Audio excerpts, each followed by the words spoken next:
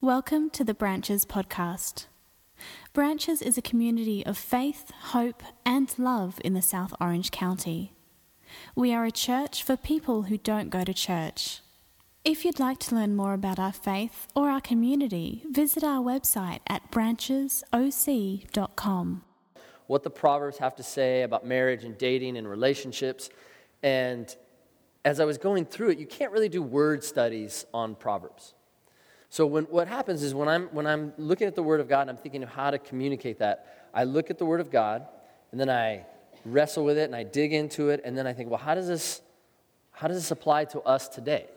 And so I was looking at these Proverbs and I thought, how does this apply to us today about these beautiful pearls? And I came up with all these ideas, but then I thought, wouldn't it be very practical to have some couples up here to explain what it was like for them or what it's like for them today? And so that's what we're going to do, is I've asked each of them to join me. And in fact, I want to ask this question right away. So what were you feeling, what were you thinking when you either got the call or the email or the text that said, hey, what about the idea of you coming up in front of everybody and sharing your deepest, darkest secrets of your marriage? So what were you thinking? Just answer that question. Each of you will get a chance to answer it. We thought they had the wrong people. The Blums? You have that correct? No, panic. Nobody wants to tell those secrets, man. So panic. I just thought because we've been married so long that he was looking for some seasoned veterans, but had no... we are certainly not necessarily qualified to be up here teaching on this subject. I laughed. In a lot of different ways. Why did you laugh? Wife of my youth? I just thought it was kind of funny because I thought, okay, this is almost our 20th year of marriage, and I'm like, we are still working hard, and it's really hard. So it'll be fun to do this, I guess. Like, Fun was not something I thought. Fun in a sarcastic way. So fun was not a word that came to your mind. Okay. So what we do here at Branches is we have, for people that are newly married or about to get married, we have a group that meets for once a month for 6 months. And then I bring in mentor couples. And when I bring in those mentor couples, and all of them have been a mentor couple at one time, the requirement is that they have that kind of response. Like, that's going to be their response ahead of time before they even say it. Because if you ever call someone, they say, oh, I'm so glad you called me about marriage because I've got this down. People need to listen to me because we've figured this out. Then sorry, you're not going to be able to make it. Because that's not what you want. You notice, if we were to bring different ages here and you were to really study their responses, they would progressively sound more humble the longer they've been married. If you look at the life of Paul and you look at his letters when he spoke, he started by saying, I'm the worst, I'm the lowest of the apostles. And then by the end in Timothy, he's like, I'm the worst of the sinners. Like, as you grow, you start to realize more of who you are. And in a marriage, as you're working on that, you start to realize, I thought I knew what I was doing, but the more I'm married or divorced or remarried again or whatever it is, whatever your story is, you start to realize, I have no clue what I'm doing. The longer you've done it, the more you don't know what you're doing. So the reason they're up here, and there's plenty of you that could have been invited, because some of you have been mentor couples before, I've been wanting to ask you to, is because we've made the most mistakes, and that's how you become wise. And so as we look at these Proverbs, and there's 6 areas that we cover when we have our marriage group. And by the way, we've tweaked it a little bit lately. We're experimenting with this marriage group that we run outside of here. We've experimented with people that have been married for a while. Because as Stephanie and I have gone through this group and taught it, we learn so much every time we go through it that we thought, shouldn't this be opened up to other married couples? So we're testing it out with newly married and married. So this is our first session doing that. But in those sessions, we go through 6 major topics. And we're only going to cover 4 of them today. We're not going to cover family of origin, which is, your background, your family, and how that affects who you are, and then that affects your relationships, and that affects who you want to date. Because this is not just for being married, obviously. This is for dating and marriage. And you need to be thinking about this ahead of time if you're not married at this moment. And your family of origin plays a large part. We will be talking about money. We will be talking about faith. We will be talking about sex. I'm just getting that out of the way right now. Let that sink in. Because I know, and you can imagine how they felt when I threw that down on the list. Like, what? Communication and money. We left conflict resolution out because that's part of communication, but in our group we separate it for a reason. So those are the 4 areas we're going to go through, which are communication, money, sex, and faith. And honestly, I haven't chosen what order we're going to go in, but I've given them these proverbs and some questions to think about, and then we're going to jump into them. So the first one I want to start with is communication. So if we could get that slide up there. And these are the proverbs for communication. There are so many that are in the Bible on communication, but these are the few that I chose. So Proverbs 18:3 says, to answer before listening, that is folly and shame. So to answer before you listen is folly and shame. So I'm just going to stop there. For those of you that are the veterans that have made all of these mistakes, have you seen that to be true? To answer before listening, that is folly and shame. And how so? I blow that one up all the time. Because I think it's mostly because I have a preconceived notion of how the conversation should go. And obviously it's always in my favor. But so in order to make that happen, I have to cut her off and say, no, this is how it's going to be, or this is the answer I'm looking for. But I often find that she's got pretty good input, and eventually we end up meeting on common ground because she has the calmer frame of mind. Right? Yes. Notice how he didn't give her the mic. He just said, there we go, boom, and then pulled it down. I guess one of the things that took us a while to realize is that you need to stop and listen and hear each other's perspective. It doesn't mean that one's right and one's wrong. It's just a different perspective. And I have an analogy. All right, stand down there. Okay, you want me to stand right here? No, I want you to Stand down here. Are you going to jump on my back? No, turn around. Oh, turn around. Okay, describe what I'm wearing. Describe what you're wearing. A white shirt and jeans. Okay. Oh, I'm supposed to look, yeah, and some black tennis shoes. Steph, describe what I'm wearing. Well, it's a really cute white top with like super cute Aztec-y decorations on the back. Jeans. They're not skinny jeans, they're just jeans, and then black shoes. Okay, who's right? Who's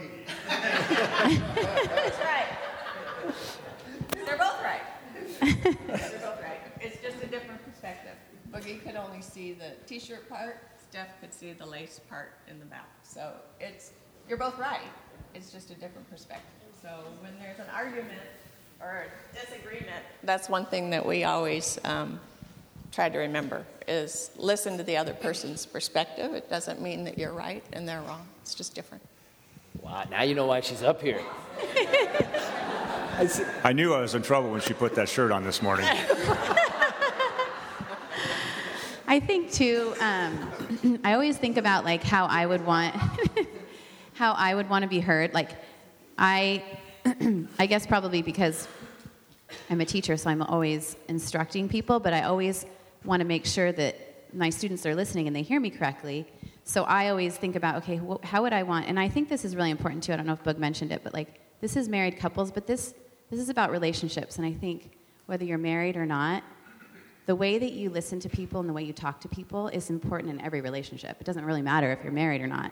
So you want to get in the habit of doing it the right way, and we all want to be heard, so we just have to be cautious about how we listen to them. And we never want to, like I always have in the back of my head, I just never want to be a naggy friend or a naggy wife and want to listen. But I do struggle with cutting Boog off a lot, so I have to like consciously think about how I would want to be heard and how he would want to be heard. So it's something I have to really think about, though, a lot. I can't remember the last time you cut me off. Because, yeah, this is my biggest, communication, words are my biggest fault. Proverbs 15:1, a gentle answer turns away wrath, but a harsh word stirs up anger. So like with all of these proverbs, we look at them and we go, yeah, duh. But how do you deal with it? What advice would you have for relationships, marriage, dating? And what do you do with this? You know it, but what are you supposed to do? Or what have you, I need this. Like, I want to know what you figured out. I think I've learned a lot from being a parent, and that has helped me with my marriage. I think when I communicate with my kids, the minute I attack them with whatever they're doing, and it's the same way with our marriage. If I come at any of them with words that feel like they're being attacked, they're going to be defensive right from the get-go. And there's the communication, line of communication is just cut off. If I come to them and say, well, this is how I feel, I'm not attacking him or my children. I'm saying, this is how I feel, and this is how you're making me feel at this moment. And they kind of step back and think, oh, it's not that she's upset with me, it's that I'm making her feel a certain way. And I've tried to do that with Jeff a lot instead of attacking him, because I feel like we both get defensive right away. And so just being more gentle, a gentle approach, I think has helped us out tremendously in our marriage, and also just as a mom. I think when you read Proverbs 15:1, but a harsh word stirs up anger, I'm not sure that necessarily, it does mean a harsh word, but I could even take it further and go back up to Proverbs 18:3, to listen. It's what I have found is that in our marriage is listening is so much more important. If I try to answer before she finishes talking, sometimes I just want, to get to the bottom line, and she wants to give me all the crumbs on why she got there. But if I try to jump in or try to expedite the conversation, I usually find myself in trouble. So it's much better just to listen and to have a key word that I came across is empathy, to try to better understand why it is she's feeling what she's feeling and kind of walk in her shoes. That doesn't necessarily mean that I have to agree with it, but at least get her perspective as to why she's feeling that way. And just listen. Sometimes I don't even have to say anything. But when I do say something, even if it's in a calm and gentle way, it could be taken as a harsh word.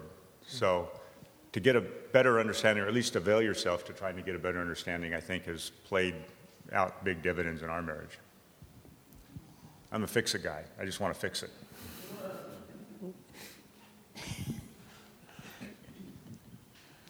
I was going to say that. Okay, you sure?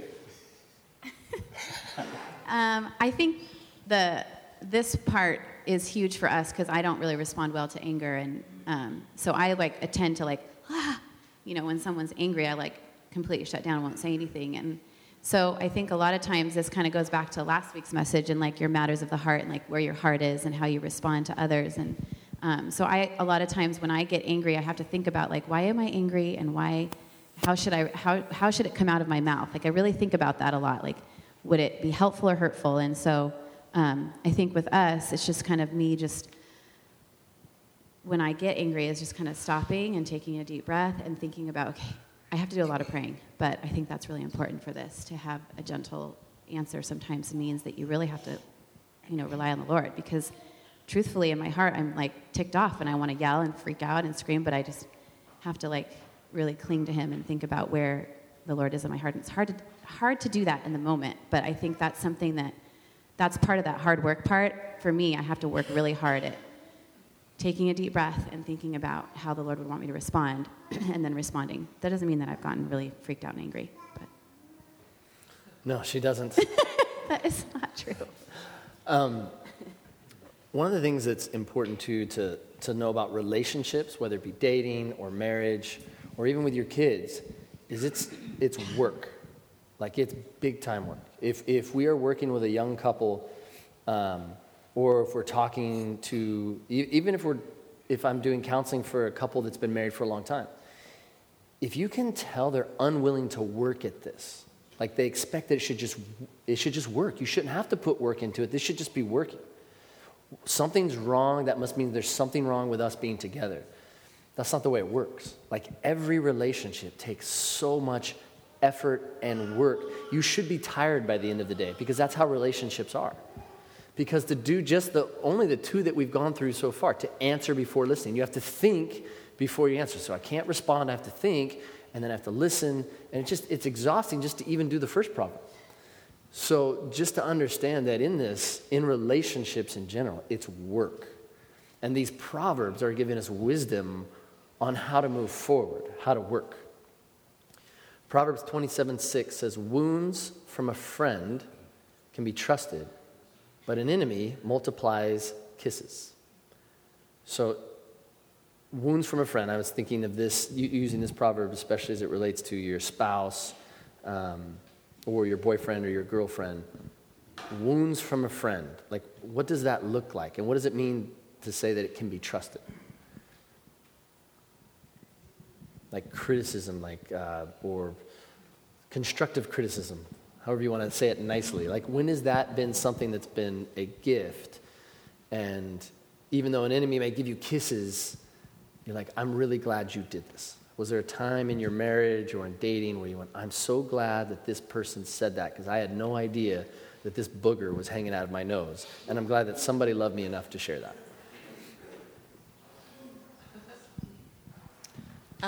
Definitely. Criticism is always hard to take, no matter who it comes from. And sometimes it seems like it's harder to take even from your mate, because you don't want them to dislike anything about you. But there's a lot of times I have a super dry sense of humor, sometimes very sarcastic, and I forget that. And I think whoever I said it to thinks it's funny, and a lot of times it's not funny to them. And Russ has to remind me often that I need to be careful with my words, and that it could hurt somebody, they could take it wrong. And so I'm thankful when he reminds me of that, because I forget it all the time. I'm happy to remind her.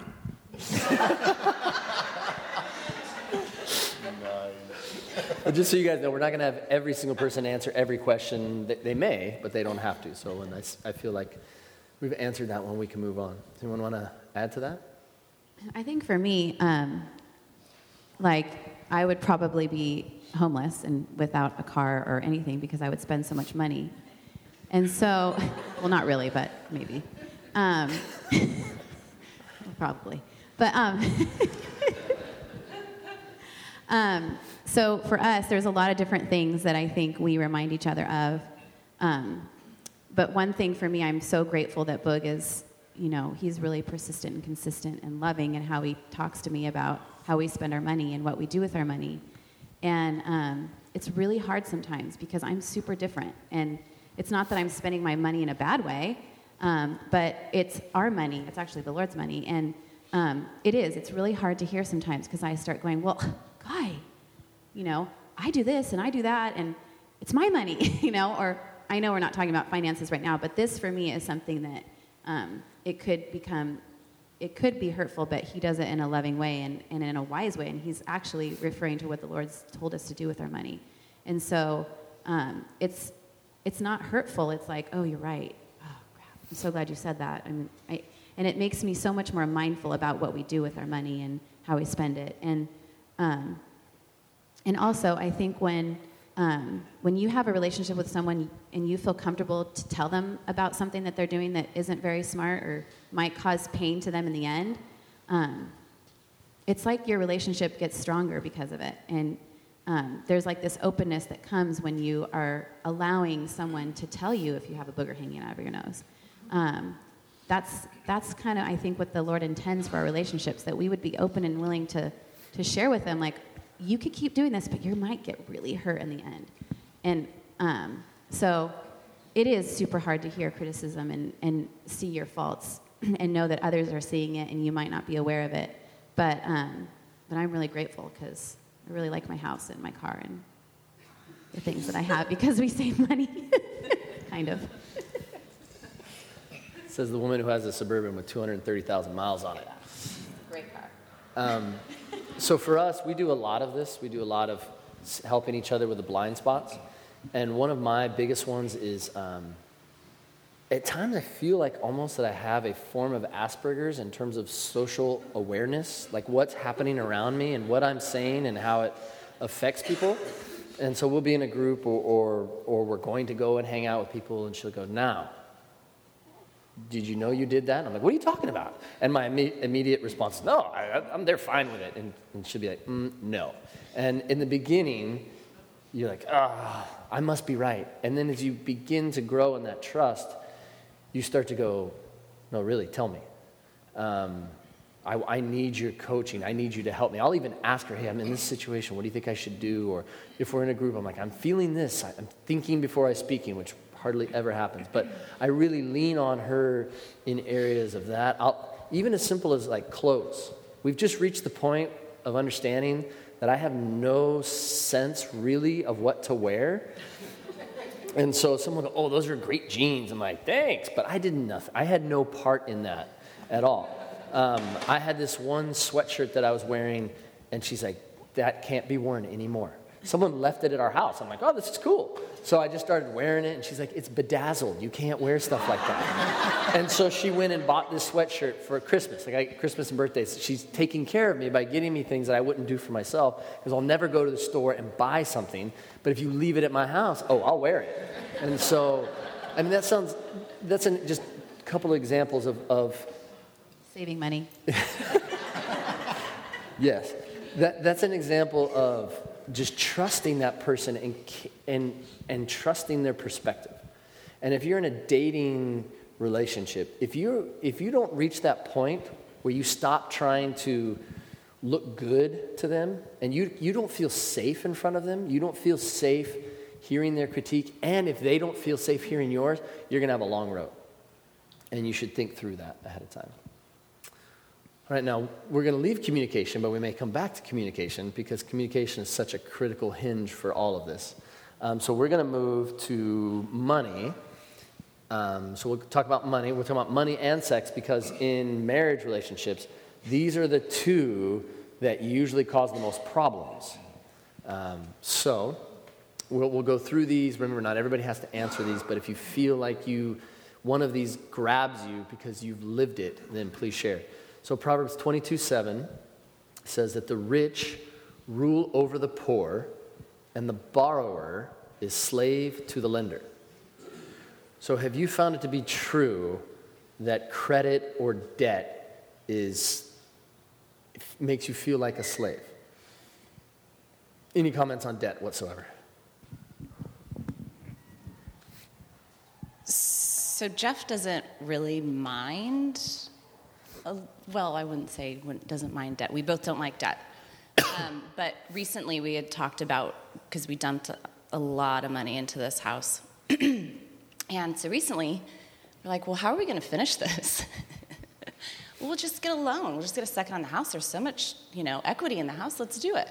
And I'm like, no, I don't do that. I don't do seconds. Let's just live without a yard. We're not doing it. And he's kind of looking at me like, why? We need grass. We need, this stuff. And I just don't believe in it. But the nice thing is we, communicate about these things openly and honestly. And he respects how I feel, and I respect how he feels. And we usually come to, a decision. He would like a motorcycle. And I'm like, no. Do you really want a motorcycle? I'd love one. Oh, yeah. That's all I have. No, I've learned a lot from her. She's very much more business-minded than I am, and I've learned a lot from her as far as finances because we've been incredibly blessed over the years, but now seeing what we bought a new home, we're trying to remodel it, and it's been 2 years. It's been, just an absolute money pit with things that we couldn't see coming at us, but it's taught me a lot about the debt situation and that these things really aren't in our hands. I'm a control freak. I like to have control over what's going on and find solutions, like you said, fixing problems, but this thing is so out of our hands, and I mean, it has depleted a lot of what we were hoping to live off of for the next couple of years. But, you know, we keep going back to that fact that he's going to provide. Somehow, some way, he's going to be fine. We got to this point pretty good believing in him. Why aren't we going to believe in him again just because we're in a rough patch right now? So, but I'm with her. The debt thing, now that we talk about it more and I listen to what she says, it makes complete sense to me. And I don't enjoy being enslaved to the dollar, number one, or to somebody else. Yeah, for this one, this is important to me because I learned a lot in this past 5 years. Maybe it's 10 years. I can't remember exactly when it happened. But we had a moment where, I mean, I've read this. I've taught on money and just knowing the power of debt. But I haven't felt the power of debt. I didn't know I was feeling the power of debt. And I remember when we were doing this study and we were choosing different money things to take the church through. We were looking at Crown Financial. We were looking at Dave Ramsey, and we did a combination of several of those. And there's like over 2,000 verses on money in the Bible. So I'm reading through all of those, and you just keep hearing this come up over and over again. And we were in this situation where we had to make a decision where, you know, high finance would tell you, don't sell this thing, but keep it because it's great for the long term. But yet that just kept sticking in my head. And I was like, I'm going to trust God's word here. It says over and over again in different ways that I'm a slave to the lender. And so we had this situation where even though high finance says to keep that debt, we paid off that debt. You have to make sacrifices to do that, right? It's not like anyone has a bunch of money like, oh yeah, sure. So we made the sacrifices to pay off that debt. And the day that it happened, I was like, oh, that's what I was carrying. I didn't even know that it was there until it was gone. And when that moment came, when that was paid off, I felt that release. And you say this weight on your shoulder, it literally felt like a weight, and it was gone. And I didn't know the weight was even there until it was gone. So that's just an experience thing for me. Because I've heard it, you can hear it, but until you go through it. So now, that's why our cars have 200,000 miles on it. Because I'm like, this is fantastic. And I'm petrified. I'm like, we got to save up money so we can buy the car with cash so we don't have to go through that debt because I know it's going to be there. But I didn't know it was there until it was gone. Proverbs 22:9 says that the generous will themselves be blessed, for they share their food with the poor.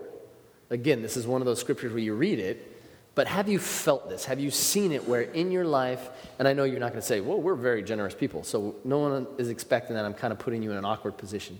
But in that moments where you've made the decision to make sacrifices, to be generous, where you give it to someone or to some cause or to something and you're not keeping it, is it true that you're blessed? And that word blessed doesn't mean just you feel better. It means that there's a sense of joy, the sense of wholeness and completeness, as if things are the way they're supposed to be. Have you felt that or seen that in your marriage or in your own life? One of the areas that I think this proverb speaks volumes to us is that at the end of each year, we all have tremendous opportunities to support different ministries or different nonprofits. And years ago, Janet and I started taking an evening toward the end of December and sit down and decide on how much we want to give to each one of these different opportunities. And I'll tell you, the first time or two was kind of difficult because it's like we're paying out a lot of money that we might not have had or that we felt that was, well, we could have this. We could be putting this into our savings. But over the years, we've continued to kind of practice this giving. And I would tell you that every time we do it, every December, whatever it is, that we finish doing it, there's such joy. There's such gratefulness that, number one, that we had it to give in the first place, but number two, that we were able to hopefully, through our giving, bless others. So the more you try to give away, I guess, it's not necessarily are we looking to be blessed, but we're giving blessings to others and being blessed because of it. I don't know if that makes sense, but that's kind of our take on it. I think for our family, there's a lot of times when I'm like, dude, wow, that's a lot of money that we're giving away. But I know that we've been on both ends of this because we were involved in a nonprofit that that was our income. And so I think for us, for me, 100%, it's totally a blessing. But you have to take yourself out of the situation and realize that that this is what God calls us to do. And we made a decision, in our marriage that this is what we're going to do, and we've always done it. No matter how much income was coming in, we always made. And this, again, money for us, I'm being a really respectful wife, and I love the Lord, and I'll do whatever he asks us to do. But it's really hard for me. Because obviously, me personally, if I pulled God and Boog out of the equation, I don't know if I would be giving as much. I mean, I'm a giving person, but I probably wouldn't be as respectful of what this is. But because I follow the Lord and because I love my husband, this is a no-brainer for our family, and we are committed to it. And it's totally a blessing because we know the ministries that we're giving to, and also, I mean, it's important. It's really important. So, I don't know if that answers the question, but it's, again, all of these things aren't easy, but they're important. And the Lord totally promises that he will bless you if we follow what he asks us to do. And I've seen the blessings of it because we worked for a nonprofit, but I've also seen it in giving as well. Proverbs 23:4 says, "Such is the fate of all who are greedy for money. It robs them of life." It robs them of life. Have you experienced that? Have you felt that? I just need, has money caused this, has it caused tension in your marriage? Has it caused tension in your relationships? How have you seen this be true? We answered some of it, so maybe you don't have anything to add to it, but have you felt that? Because when I see that proverb, that seems to have feelings in it. It robs them of life. That's such a powerful statement, being robbed of life. Have you experienced that?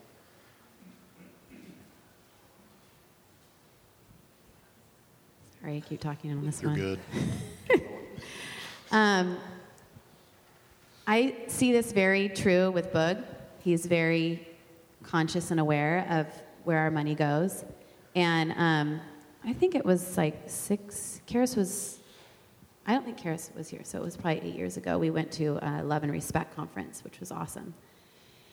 And part of that was how we respect our husbands for the wives. And it was really challenging for me because a big part of how I respect Boog is how I spend money and how I deal with our finances.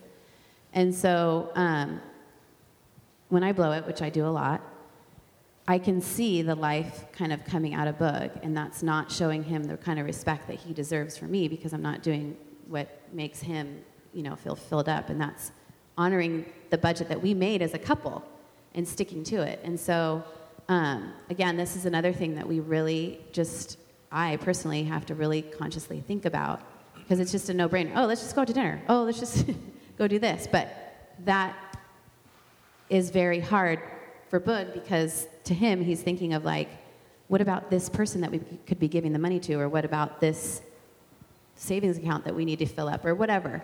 So I, a lot of times, am doing things as far as money goes because I want to be respectful to my husband and not be greedy and do it because, I'm just going to do it because who cares? But it's important to Boog. And so it's really important in every relationship that you honor what's important to them and you're not thinking of yourself. And if it's not important to me, which to me it's not as big of a deal, but to him it is. And so, and when we do things that are hurtful like that, maybe it doesn't seem hurtful, but it is to him, it kind of sucks the life out of something. And instead of communicating or saying, I'd like to do this, does this work, and not just going and doing it anyway. I'm telling you, this is a constant daily struggle, though, so it's not easy or anything. And when Steph's saying that, it reminds me when she's, I was looking for responses from you guys. We need it. And then as she was speaking, it reminded me of the exercise that Janet had us do where I looked at her outfit and then Steph, two different perspectives of the same situation. They're both accurate. And there's a balance there because we do need to have, we are taking care of the Lord's money and we do receive that joy when we're generous, but at the same time, he's given it to us to use. And we had this experience where, so teachers, they get the summers off for the most part. And then a pastor is like a professor, we get sabbaticals. So we don't get the summers off, but as a pastor, every 5 years we get a sabbatical to take either between 3 and 6 months off and to refresh and to get perspective so that you don't fall apart. And so we've been able to do that once, and when we went, someone gave us a place to stay, and we're in Hawaii, and we're going to the grocery store just to buy food, and then I did the bug freak out. Oh my gosh! And I'm freaking out, and we're like kind of expensive there. Yeah, we're like a week and a half in, and it's becoming kind of the theme is this is just too expensive, blah, blah, blah, blah. And calmly, with a gentle answer, in perfection, we're sitting on this beach, and we're eating something, and it had the actual price from the grocery store, so it must have been fish. And she just says, it is going to be expensive, but God has given us this gift to come and to rest. And if we keep stressing and worrying over every little thing, then we're robbing, and she used the word robbing. And that's why I just remembered it right now when she was sharing. It's going to rob us of this gift that God's given us, to come and to rest. We can't keep stressing about it. It just is what it is. This is where we're at, and this is what it costs to live here. And so we can keep freaking out about it, or we can just accept it. And it was almost, I don't even know what the words are. It's just like, And if I hadn't listened, if we hadn't got to that point where I realized that she's smarter than me, then I would have missed that. And so it is a balance. All right, let's move to my favorite one, sex. Let's get to it. Proverbs 27:5.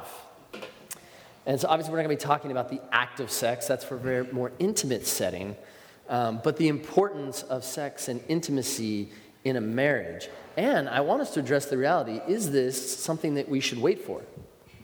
Because many of you are dating or you're not married right now, and it's like, oh, well, I think the Bible says this, but why?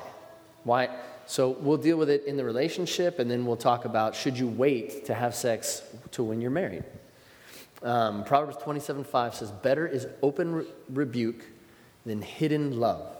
And the part I want to focus on for that proverb, because there's so many, but the idea of hidden love, which means you have love, but you're not sharing it. How have you seen how affection and intimacy and physical touch, because they all work together. Obviously, we're talking about more than just physical pleasure here. We're talking about that love. Why is it so important? Why is this something that we should include and not leave out? Because none of you said, why don't we just leave this one out? It's really not that important. Why is it important? Why is it important that love is not hidden, but that it's there to be seen? You expected the silence, didn't you? I expected silence. I can fill this whole time. I'm not afraid. I will talk sex all day long. I think early on in our marriage and our relationship, I think it was more of an approval. Like, wow, she digs me, She wants to be intimate with me. I made it. We're good.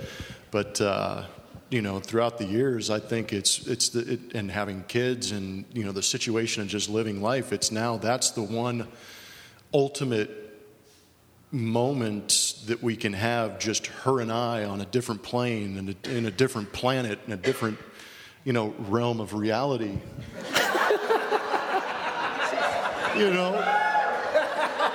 Yeah. Just so you guys know, the heater is not on right now. Just the daily life is a grind, but for however long it takes, you get to just separate from life itself and actually be connected to that person that you love so much. And I think with the love and in our relationship and the respect we have for each other now, it's fantastic. And without it, there would be nothing to look forward to.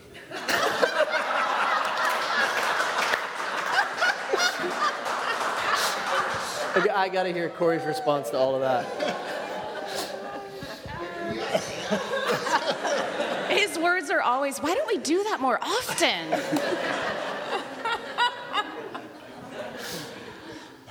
That's all I've got. It's important. It is. It's very important. I know when and this is so funny because when he is absolutely grumpy, mad, angry, can't even talk to him when he's just like shuts down, I go, I know exactly what you need. And I'm telling you, it is like a light switch. Right, ladies? It's a light switch. Good figure of It's speech. amazing. I'm like, wow. His outlook, everything has changed. And I don't find it's a duty, but I do. As a wife, I feel like we have so much more that we could be doing.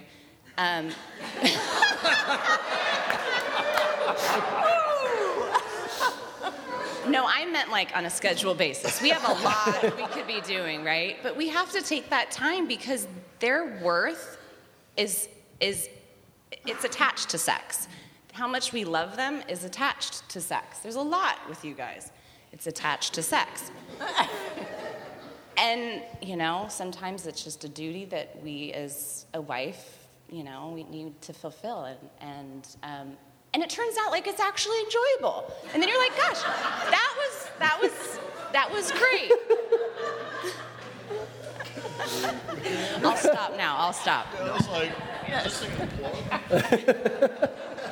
I like what both of them said, because the beauty of Jeff and Corey is they're just going to tell it like it is.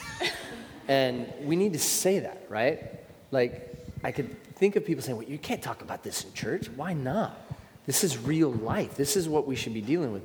And one of the things that Corey says, and guys are designed this way, it makes you feel worthy. It's not about the physical act. That's right. It's that sense of worth.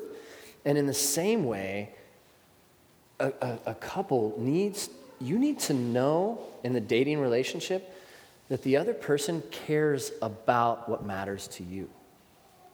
Because it might not be sex for them. It might be something else. One of the things we talk about all the time, it was a great book, and it's not from the Bible, but there's a lot of truth to it. It's the 5 love languages. And it goes through these different ways that people feel love. For some, it's physical touch. It's not sex when they say that, by the way. Physical touch means just like put your hand on them, or rub your hand through their hair. Some of you are like, that is so not me. And then other people, the gift, their love language is gifts. And when they receive that, they feel worthy and loved and cared for. Or it's acts of service. When you clean the house, that is so sexy because I feel so loved. And you're like, what? Clean? It's acts of service. What? So acts of service, quality time. Just spend time with me. If you're just with me, I feel so loved and worth. Which one am I missing? Acts of service. Gifts, words of affirmation, words of encouragement. Gifts and words of affirmation. So words of affirmation, just encouraging words, make you feel like you can fly. When they male or female.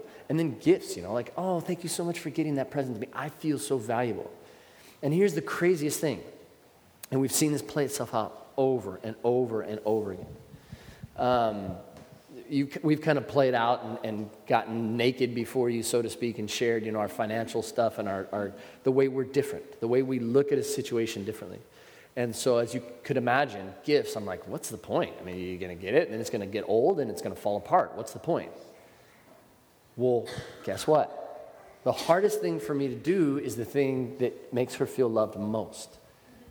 So I got no excuses. I have to figure this out because that makes her feel loved. And then, of course, she shared, hey, when it comes to the budget stuff, I'm going to work at that because I know it makes Boog feel loved. This is about caring for the people, putting the other person first. And when we get to these ideas of intimacy, we have to understand each other. We have to speak to each other so that we can care for each other. Unfortunately, we don't have a whole lot of time left. So any other thoughts that you guys wanted to add to this? This is your perfect excuse, since I said we're running out of time, to skip it. But if you have something you think is important for them to hear, you have that opportunity. Okay, I do. So some family members might want to put their fingers in their ears and go, la, la, la, la, la. Okay. You're related to Landris, leave now. Okay, one thing that I can say is there's a difference between sex and making love, a big difference. And just like you said, guys need it. And it took us a long time to realize that you need both. And so it took us a long time to vocalize that to each other, to really understand it.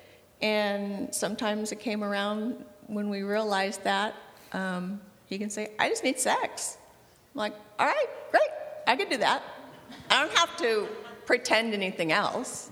Right now, all he needs is sex. So you need both. We have one more topic, and I want to make sure we hit it. It's faith. Proverbs 1:7 says, the fear of the Lord, or your faith, your knowing God, is the beginning of knowledge. But fools despise wisdom and instruction. And the question is faith for a dating couple, for a married couple, for a divorced person, for wherever stage people are at, have you seen in your marriage that faith is important? I know it's like kind of a loaded question at church, like you're supposed to answer a certain way, but how have you seen that really play itself out in a practical way? Well, I think when we first got married and dating, I grew up in the church. Corey really didn't. But at the point we met, we weren't really like heavy into the faith. It was kind of on the outskirts of our relationship. And as we're growing in our relationship, everything's going great. We never really talked about it. It was kind of in the back of our minds. And we go through our first pregnancy with our first daughter, have some issues. We battle through it. Everything's okay. And then she, believe it or not, she gave birth to triplets.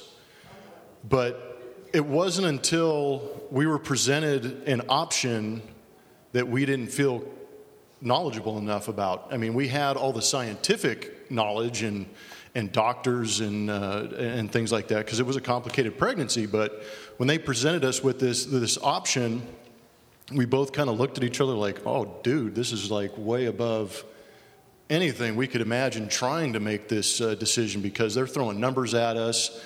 Emotions are involved, and luckily we had some time to think about it. But it was a kind of a spur of the moment where she kind of shot out of bed in the middle of the night and said, it's in God's hands. He's going to give us what we can handle. And I think from that point on, for us, is when faith really entered the picture because we didn't realize it the first time when Mia was sick. We took full credit for her being okay. But with the triplets and that whole pregnancy, we knew that was just way above anything that we knew we could handle. So we put it in God's hands. And I think from that day forward, it's really been it's been on the forefront, and we've been good for it ever since. So it cannot be there in the beginning because we understood we loved each other. But I think from that day forward, faith has become a huge part of our life. And even a couple of years later, we did that Bible study where we understood it's not about making the other person happy. It's about serving God. And as soon as we put God in the forefront of our relationship, we've been able to communicate a lot better and love each other a lot more freer. I think that, I think this is true for any person or relationship or anything, but I think that Jeff touched on a really big thing is that when things come up, because they will, challenging things, I think they're a lot harder when you have no faith. And challenging things are going to happen regardless in your marriage, in your relationships and friendships and things like that, in your lives personally. But man, I'm so grateful that we've had faith and that we were able to go through some really hard things and he was able to be there to get us through it because we wouldn't have been able to, I don't think, as a family and as a couple. So I think it comes to the very simple communication part of this whole message is that without faith in God in your heart, you're going to treat people differently. You're going to love differently and you're going to be different. And I'm really glad I have God in my heart because I would not be a very nice person if I didn't. And I feel like just everything is so much better when you make that decision to have faith in your marriage. And I think Jeff touched on another really good thing. It doesn't matter if you don't start with it in your marriage, but it's really, really awesome if you put it inside of it. So. It's wise in marriage to always let your spouse have the last word. so I'll give her the last word on that. We only have a couple minutes left, so about 10 seconds each, one piece of advice. And so that's what the Proverbs are. It's adults who care for their children, and they're trying to share this wisdom. And generationally speaking, so you have all of these Proverbs. And so there's wisdom here at different stages of life, but you make enough mistakes, that's how you get wisdom. And so in dating, if you, a 10-second, 15-second response of one piece of advice, it doesn't have to rhyme and sound really good like a proverb, but one proverb of wisdom that you would pass on to someone that is dating or is going to date and isn't married, what piece of advice would you give? Just one piece. And we'll just go down the line. If you don't have one, you can go whatever they said. I would definitely say pray. God knows who your mate is, and he'll bring them to you. So I'm not sure that it's been so long since I've dated, I don't know that I have an answer.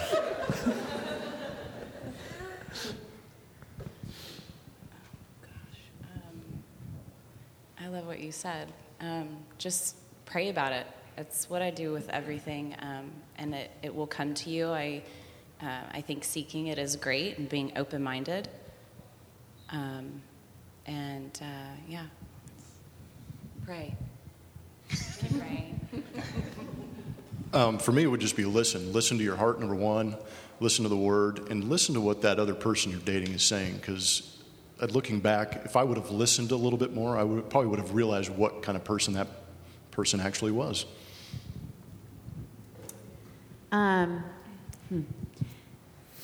think that it's important to be willing to be sometimes obedient when you don't want to. I think that God has intention for us sometimes, and sometimes we don't want to do what he asks us to do, but we have to do something different. And sometimes that means loving someone that might be different, or I don't know. I just feel like we have been challenged to go out and do things and be an example. And I think when you start doing that, maybe serving in a certain way, that God will bring someone that has that same heart that you do. Sometimes I feel like in dating relationships, we look for a certain type of person that we think we need, but we're not really like looking at what God might have an intention for us, and it could be this incredible gift that we don't even know is right in front of us. If you could join me by standing, and I'm going to close this in prayer. And I want to close with us coming back to God's word. God's word says that his word spoken to us, the scriptures and his word spoken to us, is a lamp unto our feet, which is another way to say a flashlight in the dark when you don't know where you're going. And I'd reached this point in dating in my life where I realized, okay, I don't get this.